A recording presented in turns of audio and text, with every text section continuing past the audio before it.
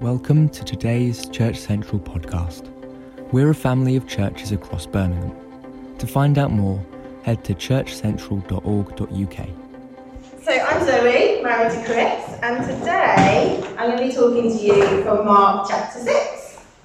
And for those of us that haven't been here, over the last couple of months we've been looking at the Gospel of Mark and going through it kind of book at a time. I've had a couple of weeks off because we've had some exciting guest speakers and family service and things like that. But today we're going to be back in chapter 6, and you might remember the last time we were in Mark, it was the account of the demonised man set free and then sent off by Jesus to go and tell his family about what God had done for him. And we talked about how Jesus restored his dignity and his purpose. And then here in Mark chapter 6, we see Jesus, we're just going to read the first snippet, and we see Jesus going back to his hometown of Nazareth to share the message of God's kingdom coming to earth. And I want you to leave today with the confidence that you're called by God, and it doesn't always mean things are going to go smoothly, but it does mean that we can stop striving to gain approval. So Sarah's going to come up and read the passage for us, and it should appear on the screen behind us.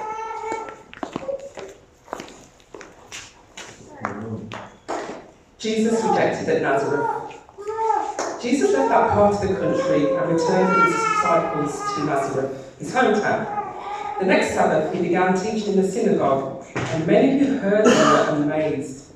They asked, "Where did he get all this wisdom and power to perform such miracles?" Then they scoffed. "He's just a carpenter, the son of Mary, and the brother of James, Joseph, Judas, and Simon. And his sisters live right here among us." They were deeply offended and refused to believe in him. Then Jesus told them, "A prophet is honoured everywhere except in his own hometown, and among his relatives and his own family." And because of their unbelief, he couldn't do any miracles among them, except to place his hands on a few sick people and heal them. And he was amazed at their unbelief.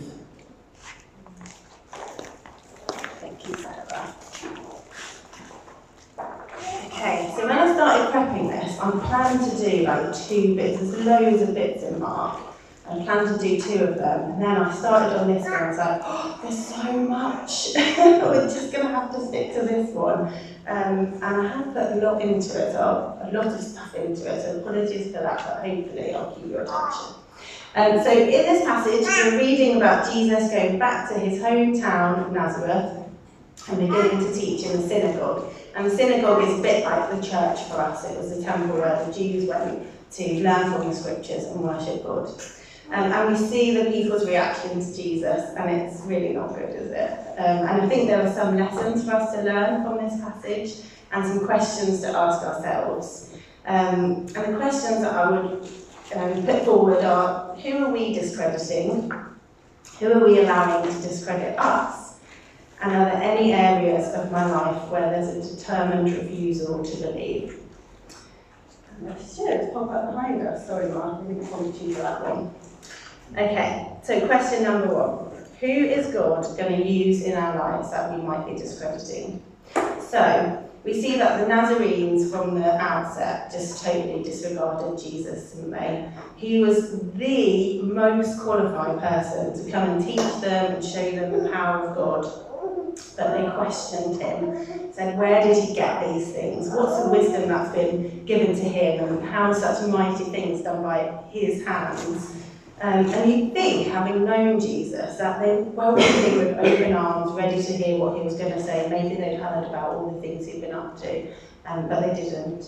And I'm going to suggest a few reasons why they might have done this. And I think those same reasons can apply to us when we disqualify or discredit people that God might want to use. I think 1, we can be jealous of what people have, and so we put them down to make ourselves feel better.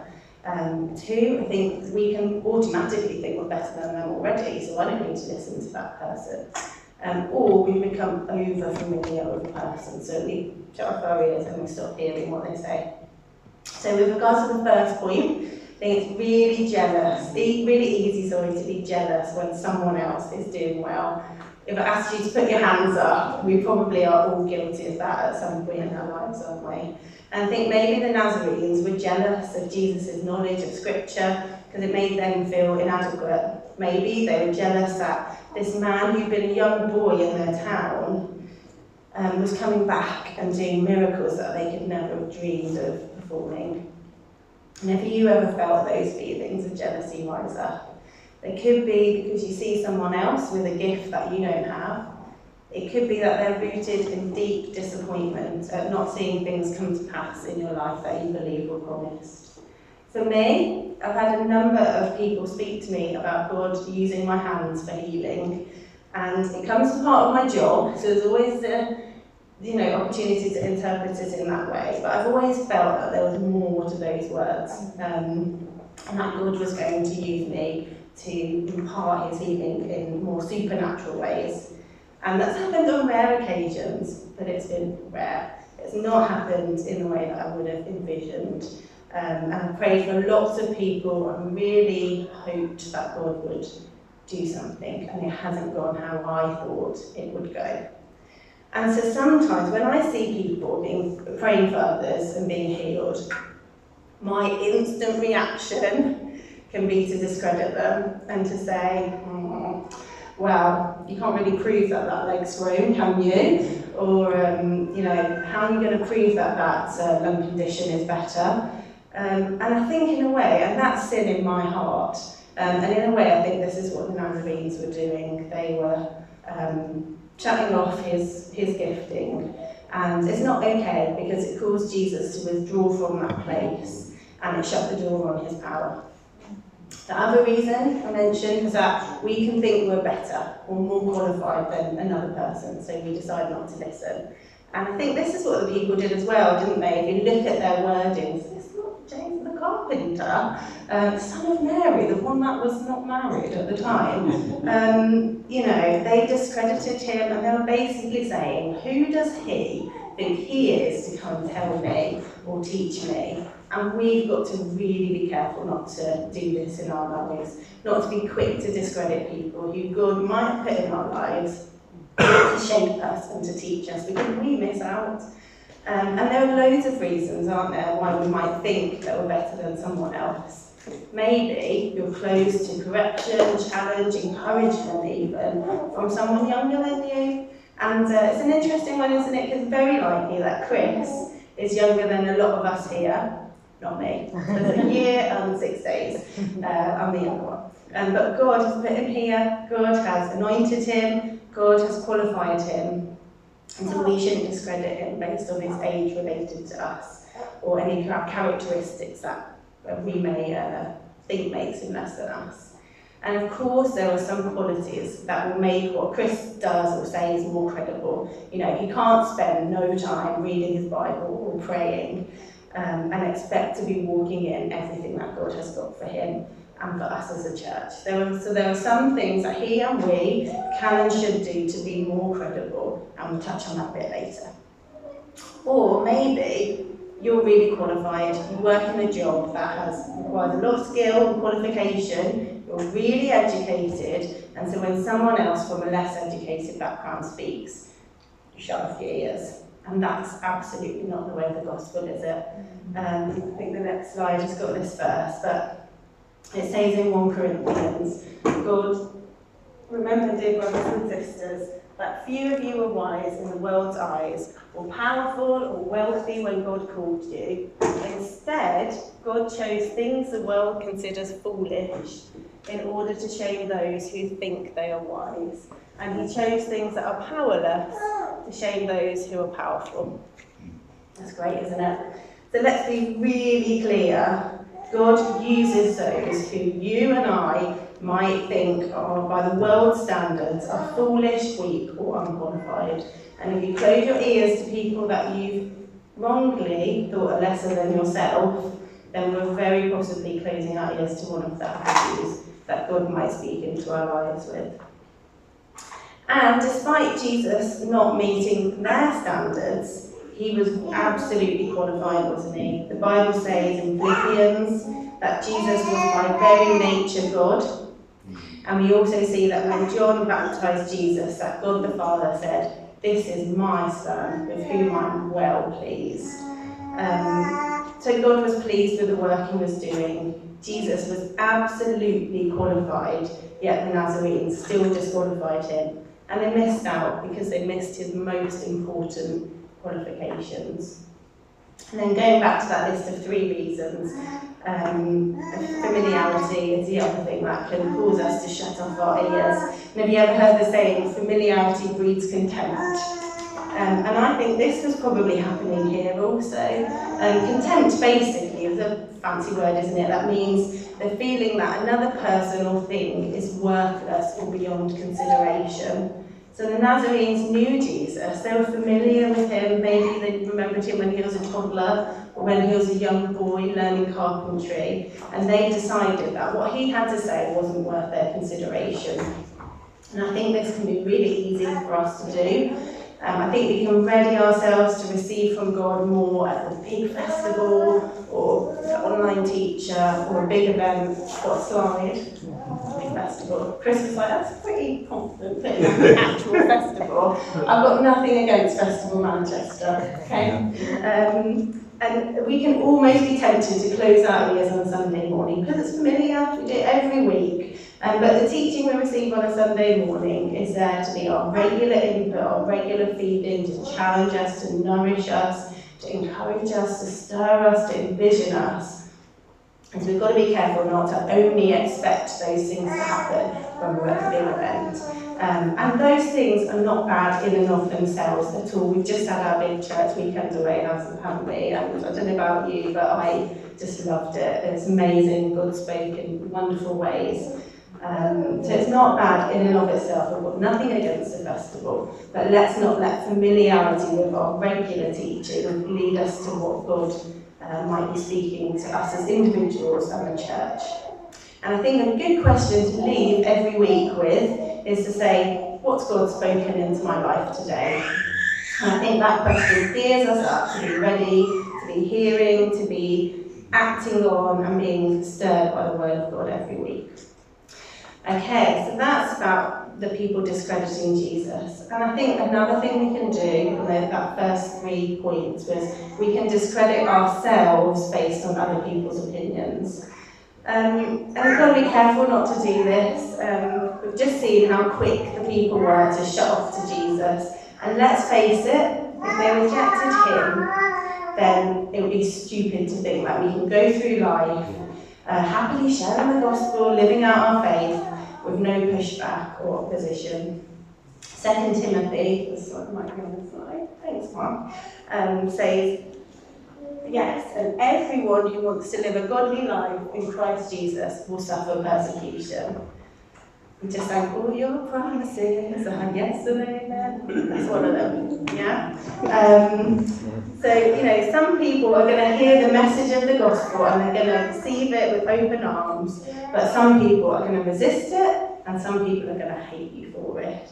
And it's very likely that for us here today, the most persecution we face is maybe being poked fun at, maybe being rejected by our friends or family. But we heard last week, didn't we, from our friends at Eastside that there are many people who risk their lives for the gospel. And, our friends from Eastside had to flee to the UK for their safety. So people will discredit us, reject us, persecute us. So we need to be sure that we know the value of our message and God's calling on us to share it. Because otherwise, we're going to be rocked this way and that way. And getting our validation from people rather than God is a very slippery slope, and I guarantee from personal experience that eventually it will leave you exhausted and feeling inadequate as you cling on trying to gain everybody's approval. So, where does our qualification come from?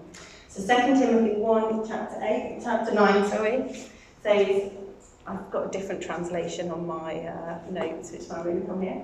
But God saved us and called us to live a holy life. He did this not because we deserved it, but because that was his plan from before the beginning of time to show us his grace through Christ Jesus. And the translation that I have actually says, he saved us and called us to a holy calling, not because of our works, but because of his own purpose and grace. Do you really believe that today? Do you really know that God Almighty has called you as an individual, and it's because of his grace and his purpose that you've been qualified, not because of anything good that you've done? Just going to read that again, because I think it's so important to let that really sink in. God has saved you and called you to a holy calling, not because of you, but because of his grace. Really let that soak in, because when we get our qualification from that, we can stop striving for approval, and others' opinion of us can no longer disqualify us. And sometimes we disqualify ourselves based on our own overcritical assessment of our own qualifications. We might put ourselves down because we feel less than others. Maybe we don't feel that we know our Bible as well as someone else, or maybe we feel like our slightly rough around the edges approach to things or our upbringing disqualifies us. We can be really unkind in the way that we think about ourselves. Because let's face it, we've all got flaws, haven't we? And if we all focused on them, we'd all be feeling very down right now. We need to line our thoughts up with what God says about us. And like we saw earlier, the Bible says you've been saved and called. It calls you daughter or son of the King, the apple of his eye. So spend your time feeding yourself with those things. And the Bible is really clear, isn't it, about how God uses the unqualified. Chris gave a little spoiler earlier, didn't he, about David and Goliath. Because it's demonstrated throughout the whole Bible that God uses those who are totally unqualified, who society has mocked or says is not good enough, to bring about his kingdom. And if we look at a handful of examples of this, it shares the point really well. Thanks, Mum. And so David, as puny little shepherd, the youngest brother, the one who wasn't even out at battle, and the only reason he was there was because he was delivering his brother's packed lunch. I love that. Yet God used him to slay Goliath, a giant who everyone else was quivering and terrified of. And what were David's qualifications? He stepped out and he trusted God, and God did the rest. I don't think David was looking at himself, telling himself, I'm only here to deliver a packed lunch, and all those things that I've just mentioned. He was looking at God. Moses, the murderer who ran away from the consequence of his actions, ran away from his people, but was chosen to go and deliver God's people from Pharaoh. And you remember, Moses was too afraid to even speak, but God used him to deliver the Israelites despite his weakness.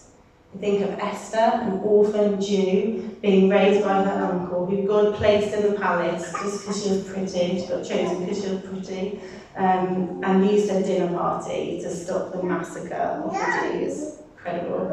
And Peter, who was a disciple and friend of Jesus, he pledged his allegiance to him and then denied him 3 times. And just imagine that you're about to be killed, and your best friend, your spouse, your family member pretends that they don't even know you.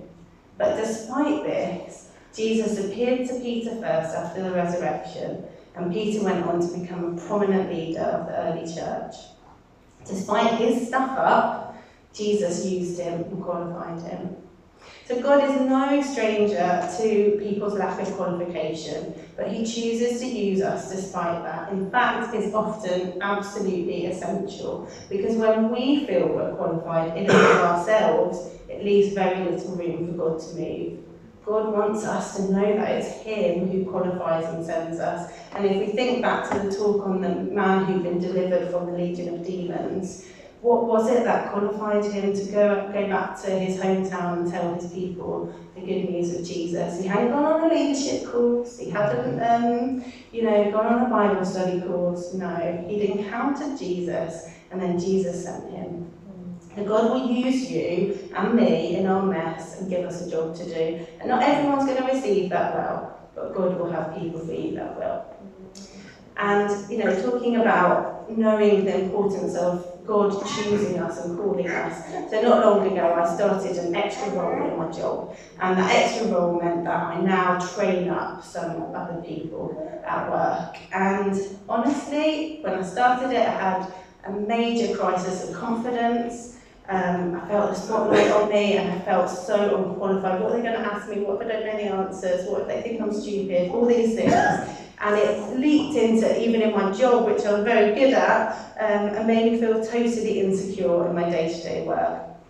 And if I'm honest, I also noticed the way some of the trainees responded to me, a young woman, compared to my older male colleagues. And it was, really unsettling. But the reason I applied for that role was because one of my colleagues, who was my trainer, had said, Zoe, you should do that role. You go for that role. He told me why he thought I would be good at it. He encouraged me to go for it. So when I doubted myself, I remembered, Ed chose me for this. Ed's really smart. Ed can play chess blindfolded against multiple people and win them all. Ed's smart and Ed chose me. And it gave me confidence. And God has called you and chosen you. We read earlier, didn't we? He saved you and called you to a holy calling. Let's remember who's called us. And I know as a new Christian as well, I often disqualify myself in a prayer meeting or life group with seasoned Christians who knew lots of stuff. There's often a sense of, I've got nothing to bring to this room, who am I? I don't know how to pray, I've got a little bit of faith. People have got nothing to learn from me. But actually, I want to encourage you, if you're new in your faith, or wherever you are in your faith, that the opposite can be true. And I know that over the years of being Christian, actually, it's often people who are younger in their faith that have really encouraged me and spurred me on, because there's often a lack of cynicism and a fresh enthusiasm, and so we've got a lot to learn from that. And it can be such a blessing to others. So be confident in what God has put in you and don't disqualify yourself like the Nazarenes disqualified Jesus. We looked at how Jesus was totally qualified to speak to the Nazarenes, and they still rejected him, but it's helpful to look at, because of course God qualifies us, but we still have some things to do as well. It is that easy, but it's not that easy. So it's helpful to look at Jesus' life as a benchmark for the things that we should be doing as well. And there are a few things, aren't there? He knew the scriptures. We see at the age of 12, he was found at the temple. His parents had lost him for 3 days. Hilarious. And when they found him, he was sitting among the teachers, asking questions and listening, and it says they were amazed by his answers and understanding. So from a young age, Jesus got to know the Word of God. I think 2, Jesus spent time with his Father. He prayed. There are multiple accounts in the Bible of Jesus going off to pray. I think there are about 25 times recorded in the Gospels. So our prayer lives are important, and Jesus showed us that. And also, Jesus was incredibly kind. He reached out to those who were hurting, afflicted, unwell, on the fringe, rejected, despised. Jesus modelled something to us of God's kindness. So yes, God absolutely qualifies us despite our stuff-ups and inadequacies, and we're also called to follow the example of Jesus. So who's God going to use in this building? It's exciting, isn't it? God is not going to reach North Birmingham through Chris and James. He's going to use every single one of you playing your own part. And when I look out at this room, there's lots of people away, lots of missed faces, but even today, with less people here, I see loads of different personalities, different giftings, different races, different genders. And, God will have people specifically for us each to reach. So he wants you to know the qualification he's given you and the way you should walk with him so that you can get out there and play your part. And we could wrap up there, but then I'd be missing a very important part of this passage as well. And that's the third question, which was about where are we displaying a determined refusal to believe God. it's hard to ignore that bit of passage, isn't it? And it's a hard thing to wrestle with. It says, Jesus marvelled at their unbelief and could do no mighty work there. It's heavy. And firstly, I want to clarify that this is not talking about doubt. Doubt is when we question, thank you Mark, when we question what we believe. And the Bible is full of examples of it. Take Peter walking on water. He believed in Jesus, the only one that stepped out of the boat actually. But then he started to question and doubt. And what happened? Jesus reached out, grabbed him, rescued him. And when Thomas doubted that Jesus had come back to life and said, I can only believe if I put my fingers in his wounds, Jesus came to him and allowed him to do that. So we all have doubts, and what we see of Jesus is that he comes alongside us in our doubts. Unbelief, that it's talking about in this passage, is different altogether. It could be defined as the determined refusal to believe. It's not questioning, but it's making a clear decision and an act of the will to not believe something. If you remember, Mike spoke to us about the parable of the seeds, and it's a bit like the seeds sown on the path that was hard and rocky. It's impenetrable hearts. And Jesus himself was limited in this place because the people did not want to believe him. They heard his amazing wisdom, it tells you that. They heard his mighty works, but they shut the door and they said, no thanks. And there might be some of us here in that place. And honestly, the scripture is pretty clear, where there's a determined refusal to believe, to shut the door on Jesus, you might walk away. And our hearts need to be open for him to work. And I think it's worth examining our lives as well and asking the question of what are we having a determined refusal to believe in? Where might we be limiting the work of God in our lives? It could be related to what we talked about earlier. Maybe you're refusing to believe the things that God speaks over you. You're self-deprecating. Maybe you hear that God accepts you, but you constantly tell yourself that you're not good enough. Maybe it's related to a lifestyle. Maybe you absolutely know that something you're doing is 100% wrong, but you refuse to believe that God's standards are important for you. Could be refusal to stop flirting with your work colleagues, to stop disrespecting your parents. Maybe it's persistent dishonesty or getting wasted at the weekends. It could be that the message of Jesus and his offer of forgiveness has been presented to you multiple times and you refuse to believe. And maybe you see signs of him working, but you act like the Nazarenes. And the Holy Spirit often does this, doesn't he? Brings up things to mind when we hear these kind of things. And even now, you're quickly reinforcing the wall of determined refusal. And it didn't go well for the Nazarenes. Jesus left, couldn't do very much there, because their hearts were completely closed to him and they were in direct opposition to him. So ask Jesus if there are any areas in your life where you might be doing this. So to wrap up, I think looking at this passage today, there are a number of themes, and honestly it's been really hard to pack them all into this short talk. First, we must be careful not to discredit Jesus. Take him at his word. He's completely worthy of our trust. He's been sent by God the Father, and he's by very nature God. Let's not close our ears like the Nazarenes did and miss out on what he's got to say. We also need to remember that we are called and sent by God, so let's not disqualify ourselves when it's God who qualifies us, and let's not focus on the superficial qualifications that the world might, or like the Nazarenes did, but let's copy Jesus' life and works. Those are the things that are important. And lastly, fixed, determined refusal to believe Jesus will limit his work in your life. And if you're in that position, then I'd urge you to soften your heart and be open to hearing his message. Jesus was there to tell them some really good news, that a new kingdom was coming, where he'd swap our mess for his perfection for free. All we need to do is believe and not be determined to resist him.